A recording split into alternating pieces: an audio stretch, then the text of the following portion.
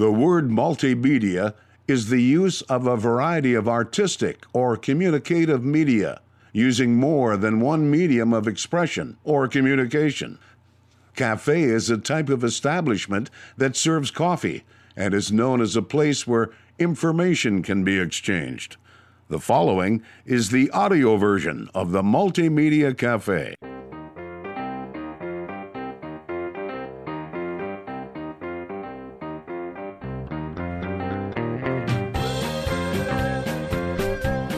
And a happy Wednesday, February 13th to you folks, one day before Valentine's Day here at the Multimedia Cafe. Have you gotten your Valentines? We did. We already picked them up. In fact, we did it on Monday. Can you believe that? That's how on the ball we are here at the Multimedia Cafe. Okay, now that I'm done bragging, just want to say, before I get things going, the Multimedia Cafe, a place where we like to have an exchange of ideas, an interaction, if you will.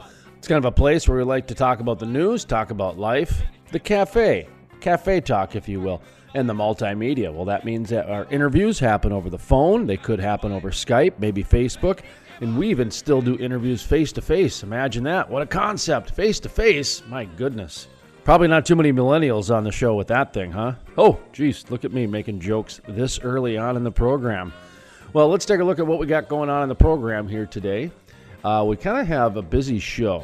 And Greg Hennessy, the co-founder and chairman of the board of the North Star Caviar Company, gives a little history on the Midwest caviar industry and how they found their niche market with paddlefish eggs. Now, there's kind of a big con going on in the world of caviar. Western Europeans, they love caviar. Anyway, so there's a big brouhaha going on in the Ozarks about some counterfeit caviar, if you will. But we're going to talk to Greg Hennessy about his caviar, which is world-renowned out of Williston, North Dakota. They do caviar. Can you believe that? Biggest, I think, what did he say, like 85% of his market comes from outside the United States. Some unbelievable number like that. So, okay, who else do we got coming up on today's program? Nicholas Beerus with Magna Beerus Oil. They're out of Wyoming. Gives an update from the Illinois Basin. That's in Kentucky. And their $75,000 well. They figured out a way to drill a well at $75,000, seeing good returns on that. They also signed a deal with an international major oil company. The other thing, though, the main reason why we brought them on the show, I just like to get updates down in the Illinois Basin, down in Kentucky, because they're doing one of those old school vertical things. Anyway, but Beerus, who's headquartered in Wyoming, talks about their Paradise, California office and the wildfires, how it impacted and the move they had to go through, and literally had to leave everything behind when they got notification that they had to evacuate. One day they were working, the next day they showed up, we're working, and somebody said, you have to evacuate now. And they left the laptops, everything behind, burned down to the ground, and then they had to restart. So they had to redo their entire, business, and it was their accounting office out in Paradise. So not their entire business, but man, imagine that. Just all of a sudden caught in a wildfire and your business gets burned to the ground and you got to start over. Kind of start over because so much is in the cloud. We talk about that too, about how a lot of the files are in the cloud, but then you got to take the time to retrieve those files and filter through and figure out what the heck happened. All while life continues to go on. So it seems easier than it really is. I mean, we talk about that, about how this isn't just pulling a checklist off of the web and doing that. Someone's got to actually do the checklist, and it takes time. So good conversations today. Nicholas Beerus, Magna Beerus Oil. Greg Hennessy, the co-founder and chairman of the board of North Star Caviar. My name is Jason Spees. This is the Multimedia Cafe, and I thank you folks for choosing us today. We know you can get your content from a million different places. I've said it before. I go to the gas station, and Steve Harvey's giving me news right at the gas pump. I got billboards that are giving me news now, and taxis give me sports scores. I mean, you can't make it up. You get your content from almost anywhere, so thank you very much for choosing the Multimedia Cafe and the Crude Life Media Network, a place where you always get exclusive interviews. My name is Jason Spees, and this is the Multimedia Cafe.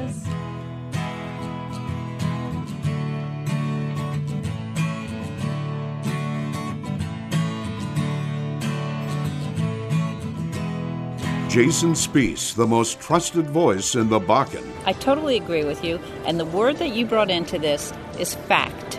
You tell the facts. and then you let people make up their own minds. You want someone who's competent. You don't want to get a bunch of rookies. Love listening to Jason Spiess on the radio, and if I miss him there, I catch him online. Let's bring in Jason Spiess, who is a multimedia journalist in North Dakota. Jason, what's your thought on this? No one does an interview like Jason Spiess. Welcome back to the Multimedia Cafe. My name is Jason Spiess. Thank you, folks, for pulling up a stool and joining the conversation, a place where you never know who you're going to run into or what we're going to talk about. Coming up next, we're going to talk with Greg Hennessy with North Star Caviar. This is Greg Hennessy calling you from Williston, and I am the founder and current chairman of North Star Caviar. The founder, well, we've got the man who knows pretty much everything about this then. Let's start off by just tell us a little bit about your business. You know, people think of caviar in North Dakota. I can't imagine that's something that is known by almost everybody. I mean, are you guys fine? Do you guys have a lot of what's the word I'm looking for? International notoriety. The short answer, Jason, is yes. We have an international reputation, which has been there since our first production year of 93, and the reason for that is we supply the bulk of our wholesale product as opposed to our retail to the Caribbean cruise lines, and an even larger percentage of our gross goes to Japan. That's outstanding. How long ago did you start this company up? We did the heavy lifting to get our one-of-a-kind fishing license from the North Dakota legislature in conjunction with Game and Fish back in 1992 legislative session, and we did a startup and first production season in 93. Now, you mentioned the specialty license. The first question, the reason I stumbled over myself is I was going to say I don't think there's a lot of competition in the state for this. And when you said specialty permit, is yours kind of a one-of-a-kind type of a permit, or how does that work?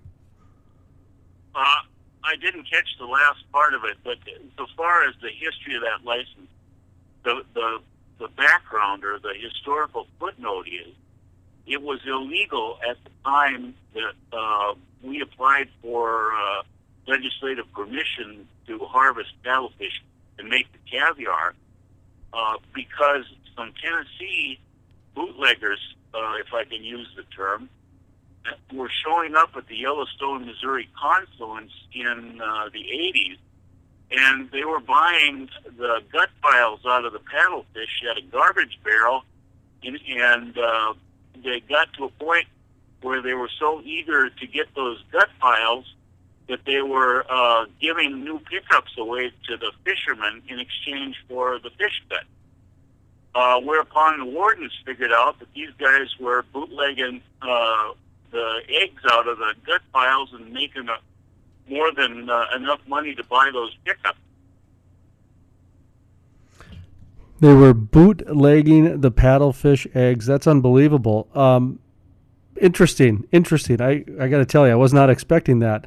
Talk to me a little bit about the marketplace that you have. Of course, a lot of people think of the, I think it's the sturgeon or the Russian sturgeon, beluga caviar. You've got a great account with the cruise line. Talk to me about your particular niche or your particular market share that you've got across the globe. Well, the sturgeon story and the Russian product that comes out of the Black Sea and the Caspian Sea, traditionally, and I'm talking back to pre-Russian Revolution, the Tsar, and et cetera, centuries ago, there were four species of sturgeon. The beluga, which has got an egg berry about the size of double-eyed buck, and then there were three other ones, Sevruga, Osetra, and Golden. And Golden was not allowed outside of the Russian Tsar's court. That didn't even make it to Paris. But it happens that the Sevruga eggberry, which is about the size of a BB, and it ranges from dark olive green to gray to black, is an identical size to the North American paddlefish. And in fact, all the blind tastings that we've conducted over time have proven that human taste buds cannot discern the difference between two properly made batches of North American paddlefish and Sevruga sturgeon. Mr. Hennessy, I'm going to ask you to hold that thought for just a moment. We're going to take a brief break. When we come back, we're going to continue the conversation with Greg Hennessy, the co-founder and chairman of the board of North Star Caviar. My name is Jason Spees, and this is the Multimedia Cafe.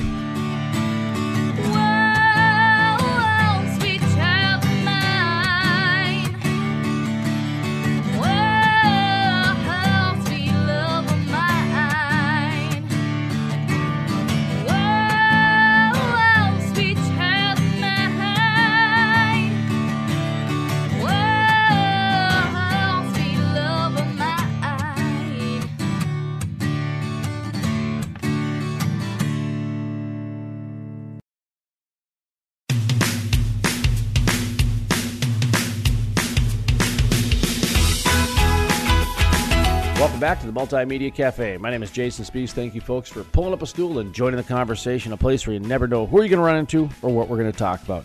Except next, we know that we're going to continue the conversation with Greg Hennessy. He's the chairman of the board and the founder of the North Star Caviar Company.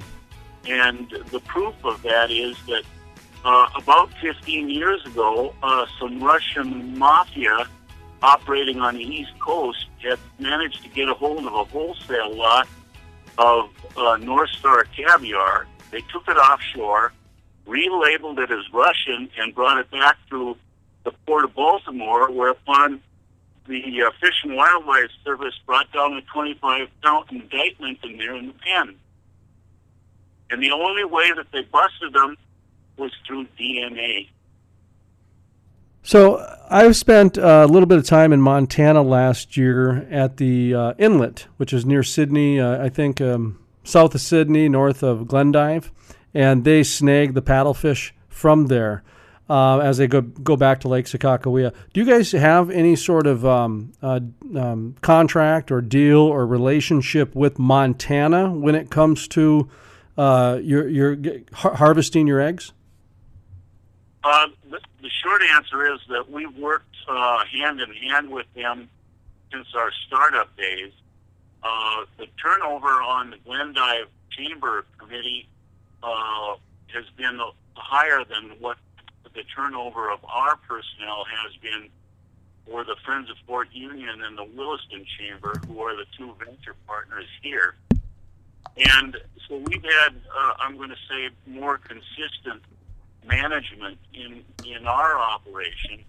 But the fact of the matter is that we share the same resource, because if you look at it from a cattleman's point of view, we've got the nursery and the feedlot in Lake Sakakawea because the dam is on the Missouri at Garrison. But the fish naturally need the spring runoff from the mountain snowpack, and it comes down the free-flowing Yellowstone as opposed to the Missouri, which it used to do. Fort Peck screwed that up. But the Yellowstone, being free-flowing, has sufficient CFS during the spring runoff that it triggers the spawning urge in the paddlefish. And so what they do is they come up out of the feedlot, which is Lake Sakakawea, and they make the corner at the Yellowstone-Missouri confluence, which is where we have our caviar plant, and they turn the corner and go up the Yellowstone 100 miles to Glendive, and then the Glendive people get a chance at the harvest. And in addition to that, I should mention that we have funded since year one a joint biological study that's conducted by Professor Dennis Starnecki out of University of Idaho at Moscow. Another Russian connection, you might say. But anyway, Dennis has got 40 years into this paper assuring the viability and the long-term sustainability of that fishery. We also share a quota system with them. When we first started, it was 1,500 fish each, and for the last 10 or 12 years, it's been 1,000 fish each.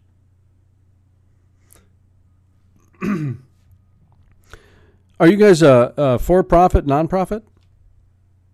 We're a 501c3 nonprofit. Okay, and then when it comes to, I mean, we're talking about a prehistoric fish. We're talking about a prehistoric fish here that I would imagine there'd be quite a bit of regulations involved. And, you mentioned they were illegal beforehand, and then working through the state legislature. What type of oversight is involved from, say, the environmental aspect or the health department, just your working relationship with North Dakota in order to make your system operate there? Well, because of the potentiality of an endangered species claim, which, it's easy to throw that red flag in the air, and the reason for the biological white paper study that's been consistently ongoing is we have got a complete biological underpinning for the sustainability of the harvest that would defeat any endangered species moves that might be made by PETA or ASPCA or any one of those type organizations. So we've got a defensive perimeter around our operation to assure the quality and the sustainability of the paddlefish. And in fact, when you talk about the prehistoric fish, I suppose all fish are prehistoric because none of them write history books. But anyway, the walleyes happen to be the single most serious threat to paddlefish. The walleyes in Lake Sakakawea feed so heavily on paddlefish they can almost wipe out the complete year class of fingerlings. So is there anything being done of that? Because I could imagine the walleye versus paddlefish our argument would be very difficult for the paddlefish. Well, I don't guess I get my arms around the difficulty between the argument. Both fish historically were in the free-flowing river before Sakakawea and Oahe and Fort Peck, etc. were built.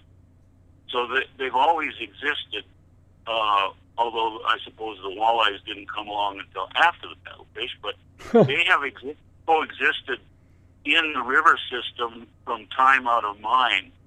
And the fact that the lake is there and causes the paddlefish to bunch up in certain areas of the river, well, the predatory fish, regardless of whether it's a shark in the ocean or it's a walleye in fresh water, if they see a bait ball, they attack it. That's the grand design of their biology. And so, there's just an interplay between that predator-prey base.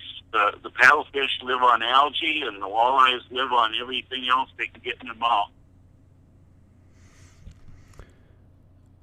When it comes to the local marketplace and the local area of Williston, how involved are you guys with either donations to the community or selling at the local grocery store? What kind of footprint you got in Williston, North Dakota? The Williston and the North Dakota-Montana footprint on a retail basis is probably less than 5% of our gross sales, and that's entirely cultural, Jason. We're used to putting a piece of a cow's hindquarters in our mouths and just thinking it's the greatest thing since, pardon the pun, sliced bread. But if you are not raised in the tradition of eating caviar, or there's another more common Russian product, when the egg berries shell out or break, it's called fish butter. And because it's not in the round anymore, it's considered a second-tier product, but it's an identical, nutritious product. The Russians, for example, are raised on that stuff, and they can't get enough of it. And I suppose you could say the same of the French that have the wherewithal to pay the price for it. But in Russia, it was commonly available basically as a peasant food, just as oysters used to be back in the colonial times in North America. But, the average North Dakotan who wants a steak or a walleye, but they are not going to go running looking for caviar. And so that's why the Japanese that have a very aquaculture-oriented food base, the Japanese and the Russians, huge markets. I can tell you, for example, that the Agricultural Experiment Station in Sydney, Montana had 30 Russian agronomists over here about, this is getting to be 18 years ago or so now. And they happened to be here during harvest. And so they brought them over on a tour of our caviar plant. And, we were North Dakota nice, to borrow a phrase. And so our processor offered them some samples out of the cooler, whereupon they proceeded to get out tablespoons like a bear with a bowl of honey, and they would have cleaned the cooler out if he had not politely suggested that they probably had enough. And that was Greg Hennessy, the co-founder and the chairman of the board of the North Star Caviar Company. Multimedia Cafe can be found on social media as well as part of a network. We're part of the Crude Life Media Network. Go to thecrudelife.com for all of our interviews, social media pages, information. My name is Jason Spiess, and this is the Multimedia Cafe. You know that I've lived, yeah, you know that I've tried. Well, I've told the truth, yeah, you know that I've lied. We all do what we do so we can survive.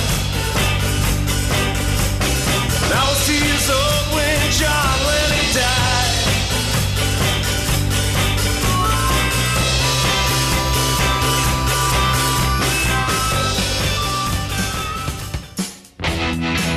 Welcome back to the Multimedia Cafe. My name is Jason Spiess. Thank you, folks, for pulling up a stool and joining the conversation. A place where you never know who you're going to run into or what you're going to talk about. Coming up next, Nicholas Burris with Magna Burris Oil. Nicholas Burris, Magna Burris Oil. Outstanding. Thank you for joining the program today. Of course, we like to check in on I believe it's the Illinois Basin in Kentucky, where you've got the $50,000 well or the $100,000 well. What is it again? Give me the update. I've been dying to know what's been going on down there in the Illinois Basin. Well, we're still holding it at $75,000 oil well from completion stage all the way. You see what happens when I don't have my notes? I got to split the difference. 75 grand though. Okay. For some of the listeners out there, the reason I said 50 at 100 because if it's 100, that's unheard of. And so if you guys have figured out a way to do it at 75,000, let's not just skirt over that quick. Just real quickly, talk about how that is a magnificent feat in itself. Well, I think I've explained in past shows that we had before done oil wells in Texas, Louisiana, Oklahoma, so forth and so on. But the problem we had was that if we ever drilled a dry hole, it took us, instead of a couple of months to recoup our money because oil prices used to be well above $100 a barrel. When they got down to 20, 30, 40, and 50 like they are right now, it took a long time to recoup our money. So we were looking for a place that we could go where we could get good production for a minimal cost. And we looked into the Illinois Basin and found out that we could actually drill and complete an oil well for only $75,000, where the investor basically gets about 75% of the net revenue that comes out of the well. And we could do several of those only 450 feet apart in the Illinois Basin. So we made the choice to go there. And when we got there, we had some good success. We haven't left yet. So we've kept our prices the same, and we're still hitting oil wells. Are you guys still looking for investors? Oh, yeah. We're always looking for investors. We have over 2,500 acres that we can drill an oil well 450 feet from a previous sister well. So we've got plenty of room to do oil wells. We've actually signed on with a company called Northwest Oil and Gas, which is, I can announce it at this point in time, they actually are going public here in the United States. They're a German company, but they've actually signed on with us to start drilling under the same, $75,000 a well price tag, and we welcome anybody and everybody, either major companies or small companies that want to come out and make some money, that we're ready for them. Unlimited number right now. And you said Northwest Oil and Gas?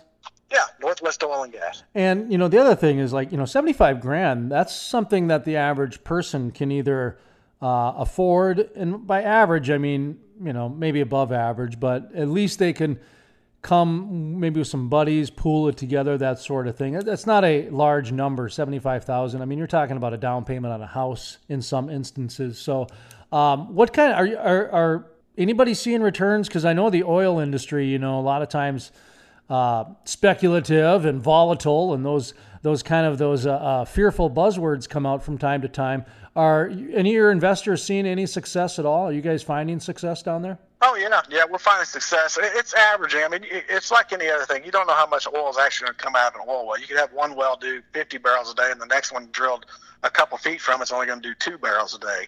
It's just the oil business. But if you could, I would tell everybody, if you can live between a 30 and 40% yearly return, it's good to come in down here and do something like that. Now, we're not going to get the big returns I do in Texas where you put, $5 million, you can get $5 million back in a year.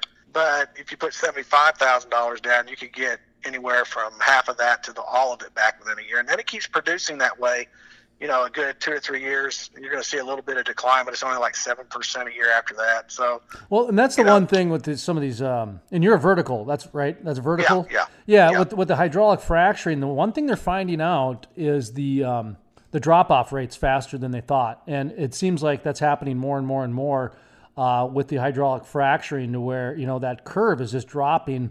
And so they got to go and do the refracts, whatever else. But what you're describing to me sounds a little bit more like that slow and steady wins the race thing versus the hydraulic fracturing, which is the boom. Well, we've got, and this is kind of like when people look at the Illinois basin, they say, well, we've went to like the Kentucky Division of Oil and Gas. We found out that the average production there is only 1 or 2 barrels a day. The reason it's showing that is because the wells they drilled in the 70s are still pumping oil today. So if you're taking a well that's only doing a 1/4 barrel a day, and then in the 80s it's doing, half a barrel a day, and then the 90s it's doing 1 and 2, and you average them all together, that's what you get.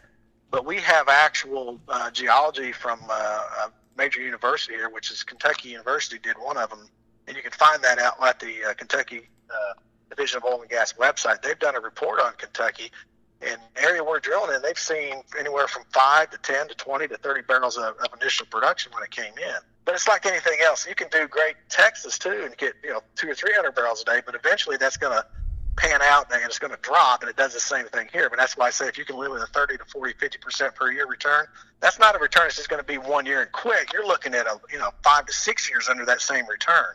So that's why we like it down here. It's an easy hit. All right, exciting stuff. I always love an update from the Illinois basin, one of those ones you don't hear about very often. Of course, the Permian, the Bakken, the Haynesworth, the Eagleford, the Niobrara, the Marcellus, those seem to be the ones that take most of the headline. But there are other ones out there. You got the Tyler, you got the Spearfish, you got the Kentucky, you got the Illinois.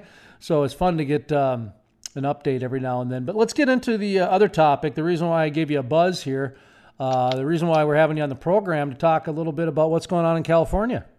Well, a lot of, it was an interesting story because a lot of people don't know Magna-Burrs Oil. We are a Wyoming corporation, but we don't have all our offices in Wyoming.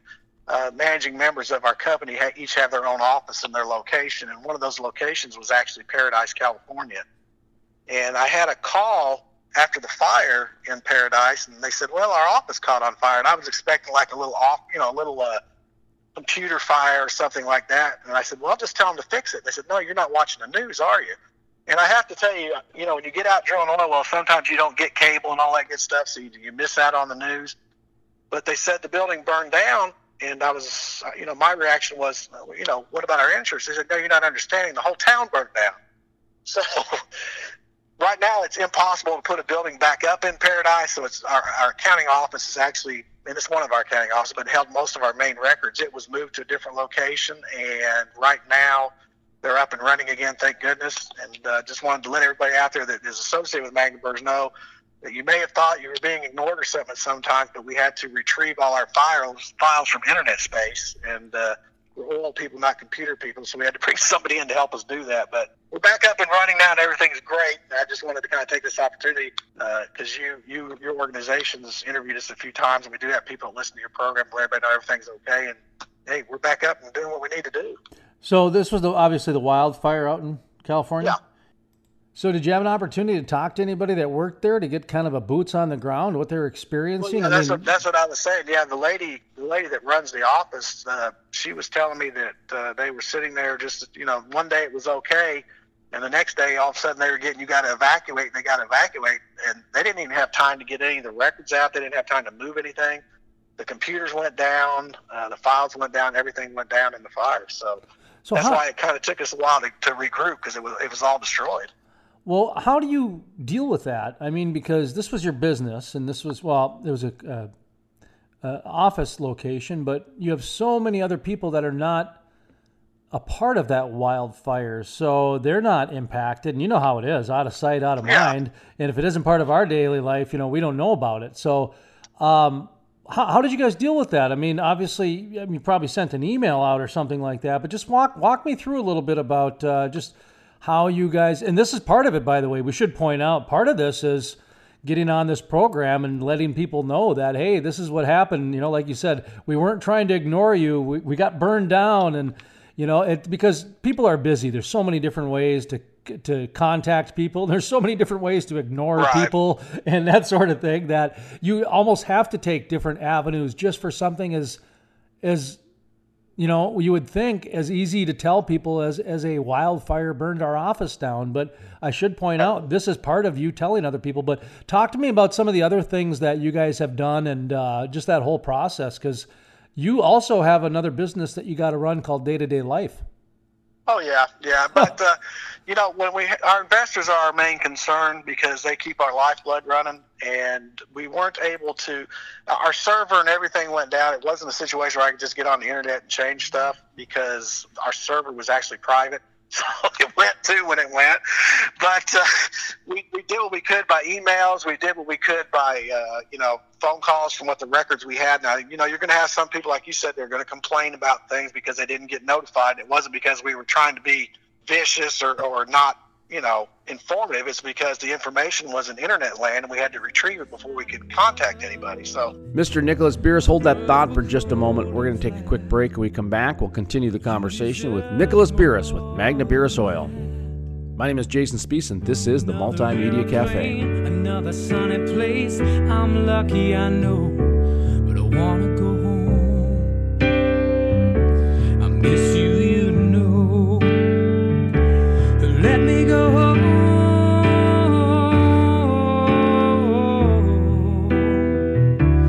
I'm just too far from where you are. I want to go home.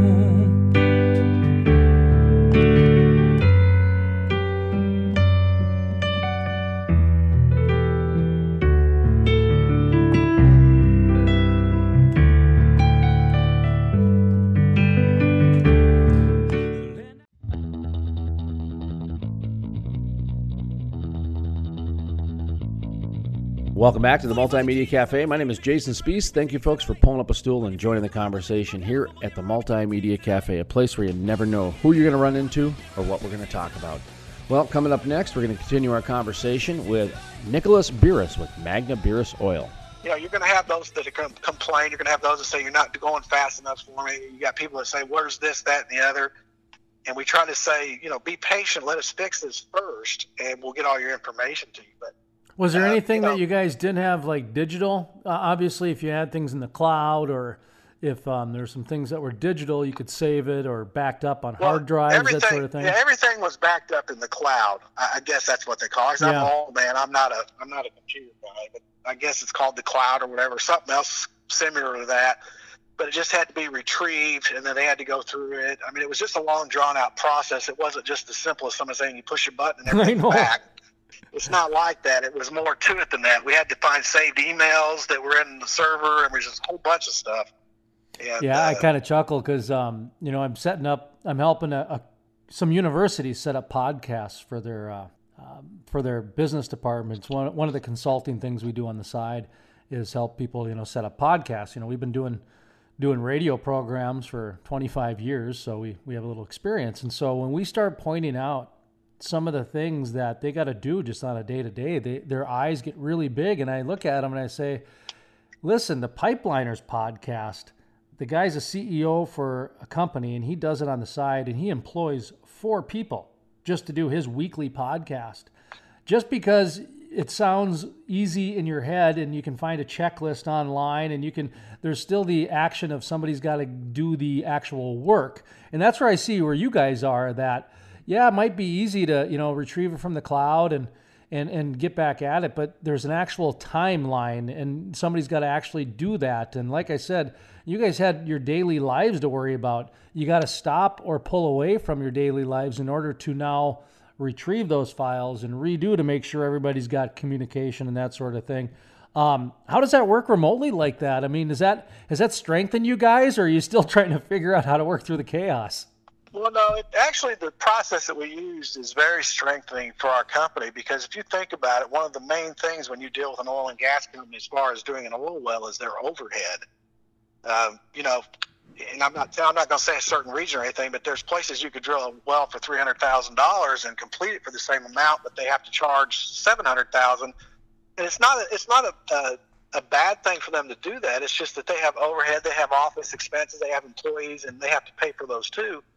And it's like if you buy a car at an auction, you have a right to make a profit off something you own. And if they're going to, release an oil well for somebody to drill and they're going to lose so much income by somebody paying to drill it, they deserve a little profit on top of it. Everybody does that in business.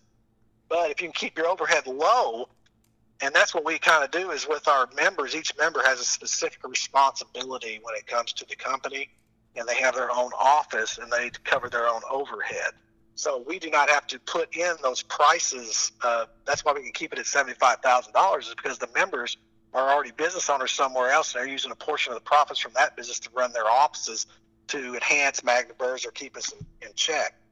So when you have one that goes down, like in Paradise, it hurts because they have all the passwords, they have all the backups, they have everything, and if everything's gone, they've got to start over. They got to get computers. They got a place to put the computers. I mean, I don't think people realize everything. Even their laptops were gone.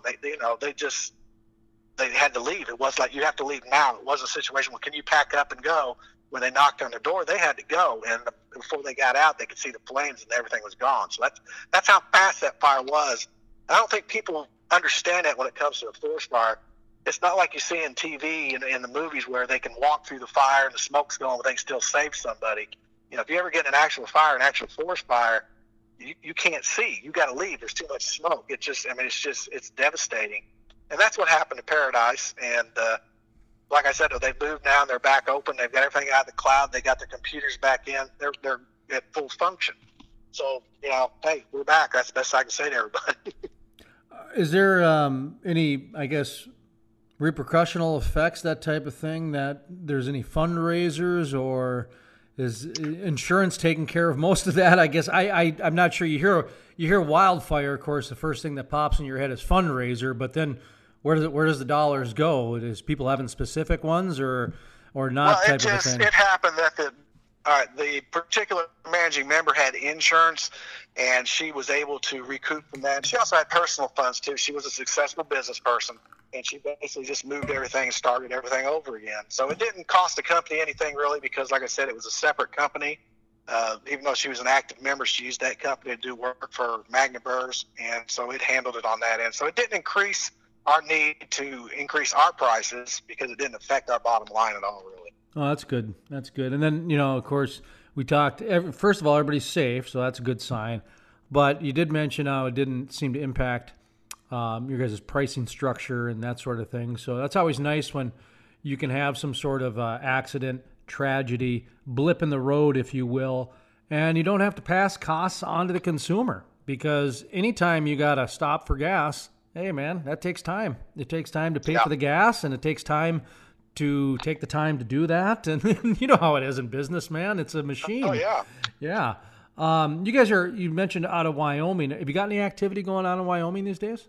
No, we actually we were about to go back to Wyoming and do some stuff, and then the gas or oil prices dropped again on us, down in the low 50s to the 40s, and it's back up, and it's just fluctuating too much. When you have so much success in one area and it's working out, I don't think we're going to be moving to Wyoming or someplace like that, or back to that, until the prices stabilize.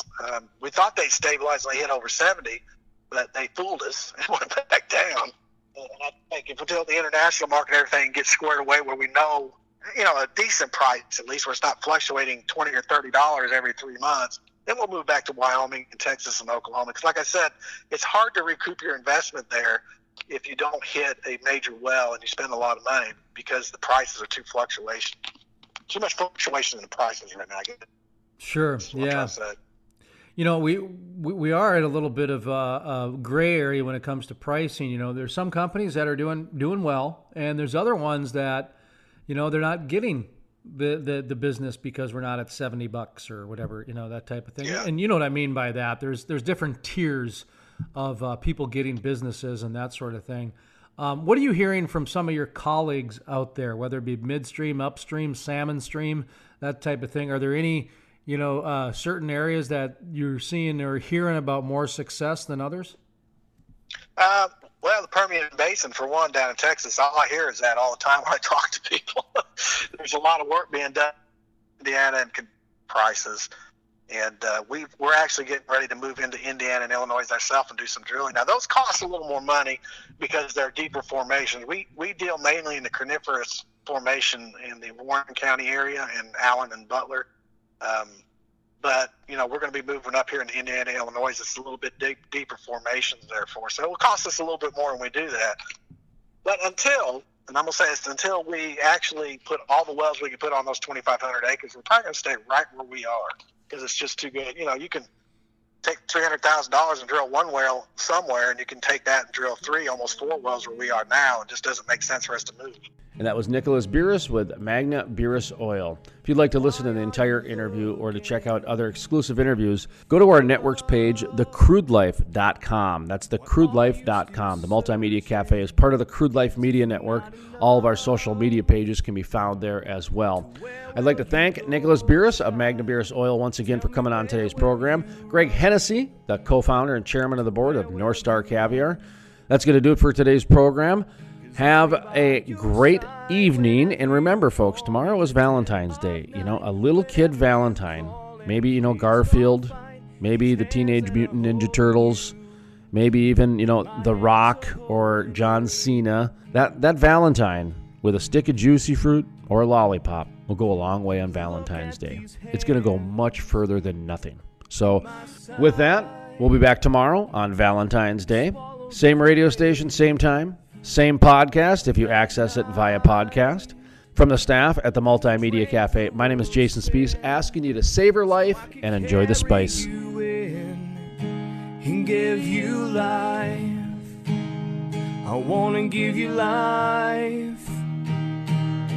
'Cause I'll be by your side whenever you fall in the dead of night. Whenever you call, and please don't fight. These hands that are holding you, here my hands are holding here in my side. Whenever you fall in the dead of night. Whenever you call, and please don't fight.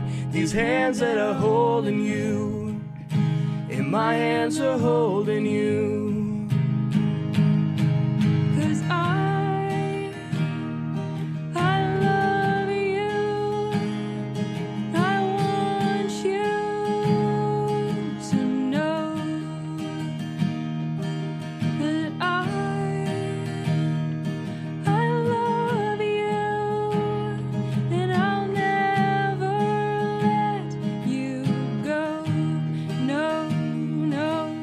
I'll be by your side whenever you fall in the dead of night. Whenever you call, and please don't fight. These hands that are holding you, and my hands are holding here in my side. Whenever